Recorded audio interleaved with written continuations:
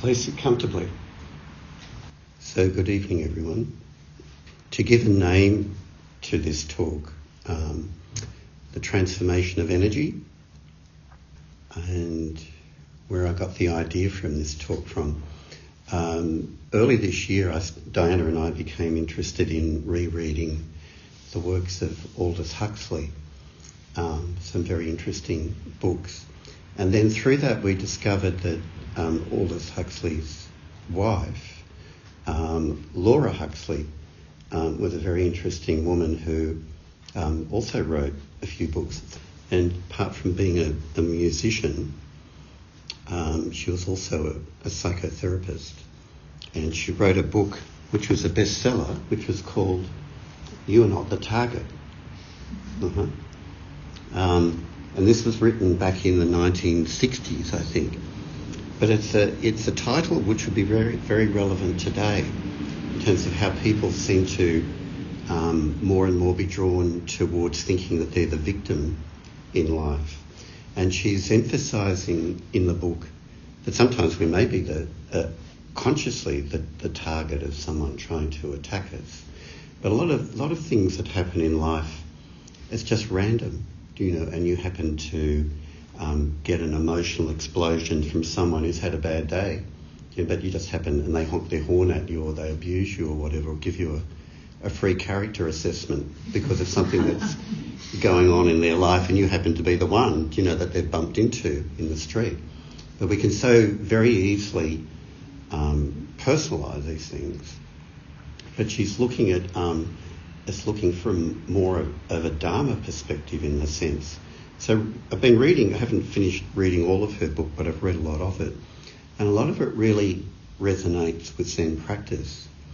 And if you go back to the wording in the Heart Sutra, in the English version that we did tonight, the key words in the beginning is that it's transforming all suffering, distress. Transforming is a word which is quite consciously, intentionally chosen, because you don't change. It's not like you change the bad into good or anything like that, and all the bad goes away. It's the same you, it's the same experience, the same energy, which is transformed into something else.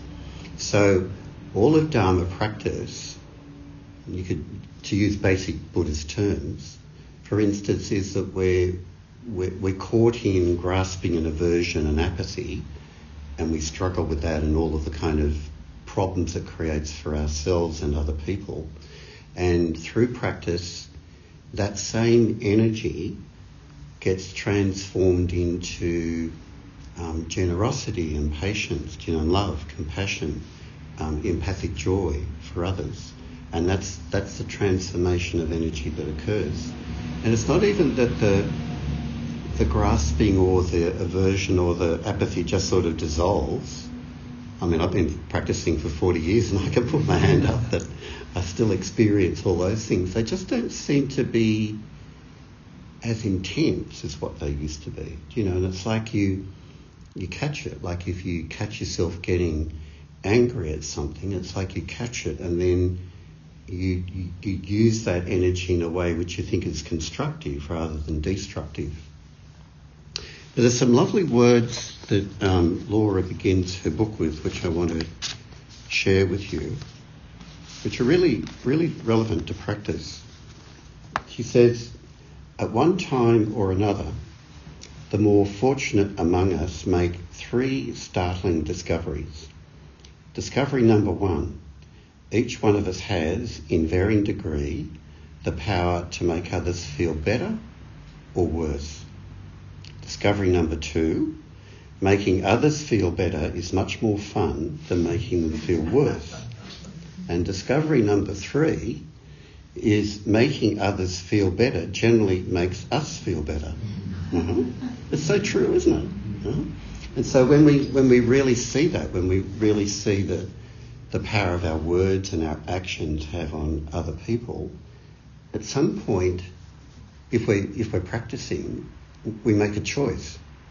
We go, well, I want to make other people feel better about themselves. I want to have empathic joy. I want to have compassion. I want to have love, respect for the dignity of others, there's actually a choice. It's not just an insight, but a choice actually happens, is that this is what I aspire to, you know?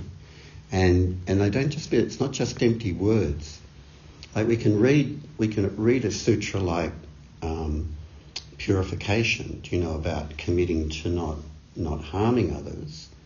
And we may do it just kind of rote. We get used to it out of habit doing it. But some point along the line in the life of practice, you go, one day you go, maybe something difficult happened in your life, you know, and you go, yeah, that sutra. I've really got to personalise that. You know, I've really got to take it seriously. And every time I repeat the vow, it's like I really mean it each time I do it.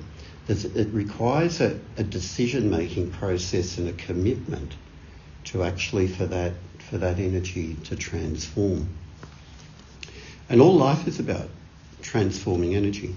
Like we eat food, which has got energy in it, and it makes bones and you know, various chemicals in our body, and produces hormones and organs and so on.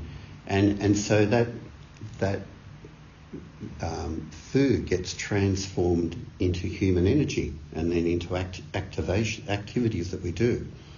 With our intellect, you know, we get energy in the form of information, you know, and we sort it out and we come up with theories and ideas and we make things. Right? That's a transformation. And it also happens with our emotions. We've all got emotions hardwired into us, particularly like survival emotions like fear and anger and so on, but also love and joy and all of those emotions. And they're wired into us. They're a form of energy.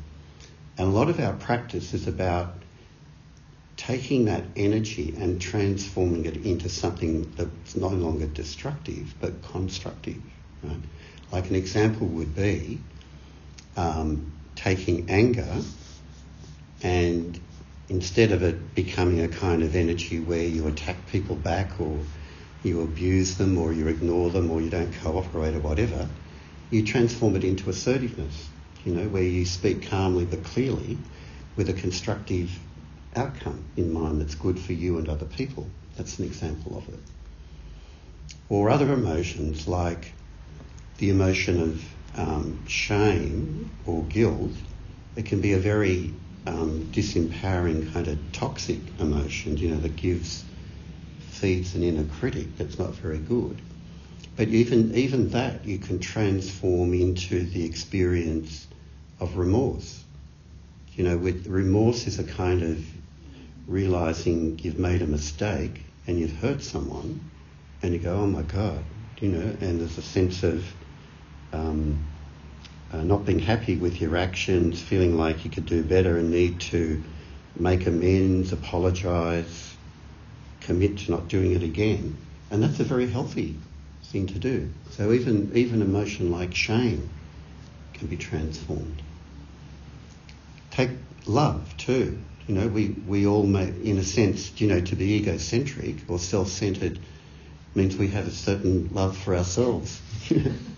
How can the love that we have for ourselves, how can we transform that into a love of others, you know, and a love of everything, you know, that's not me? It's the beginning. You can be kind, you can practice being kind to yourself, but then it bubbles over into being kind to other people as well. So all of these things take a kind of commitment to work into, and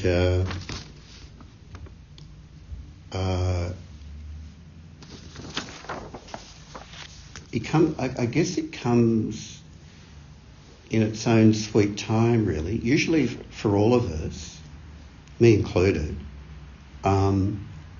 usually what brought us to practice in the first place was something went wrong in our life. Like your girlfriend left you, you know, or you lost your job, you know, or your friendship broke up, or you lost a lot of money, whatever. It's usually some kind of suffering comes to us and wakes us up in some way. And then we really start to examine what we're doing. So what Laura also talks about, coming back to this theme of you're not the target, but sort of other people's negative energy can impact you on one way or another. And the way that she suggests that we work with it is really compatible with Zen practice. Say someone blows up, and accuses you of something, maybe you've done or you haven't done, and so they're angry at you, and you feel their anger, and as Laura says, and the same principle in Zen, first you sit with acknowledging the anger, the fact that you're angry and upset. It's like you fully are there experiencing it, not trying to pretend that it's not so bad, whatever. You're willing to fully experience it, and it's like catching it. It's like someone throwing a ball at you and you catch the ball. It's like whenever it happens, you're ready to just catch the ball. Mm-hmm. And to do that, and then to come up with, use that energy in a constructive way, like for instance, not just reacting angrily back to someone, it requires what I was referring to in my few words in the first session: stop. So pause or stop, whichever word works for you. But it's like you fight, flight reaction, fear, anger, you're all emotional and hot up, and the first thing you've got to go is stop. It's there. We've got to fully acknowledge that you're become inflamed, your emotions have become inflamed, but that stopping is the key to the transformation occurring. If you just react, knee-jerk reaction back out again, you're just caught up in the whole karmic mess of stuff. And that's why the word sati in Buddhism is such an important word. It's the process of meditation. Mind wants to wander off, stop, bring it back. Fantasy, stop, bring it back. When we turn up to meditate, that's what we're doing over and over and over and over again. Not to suppress ourselves, but just to stop that knee-jerk reaction of the mind wandering off. And as we train our mind to do that, then we're ready to catch the ball of anger or unpleasantness as it occurs in the moment out there, and pause, stop, and then it gives a chance for something intuitively usually to come forward, that transforms the situation. So good book, good Dharma book. She puts it in terms of different recipes. Each chapter is a recipe of how you can practice with this. And it reminds me of the Tonglen practice in Tibetan Buddhism, where they have these various little aphorisms for you to work with. Okay, transformation of energy. Everyone, including me, will go away and work on it.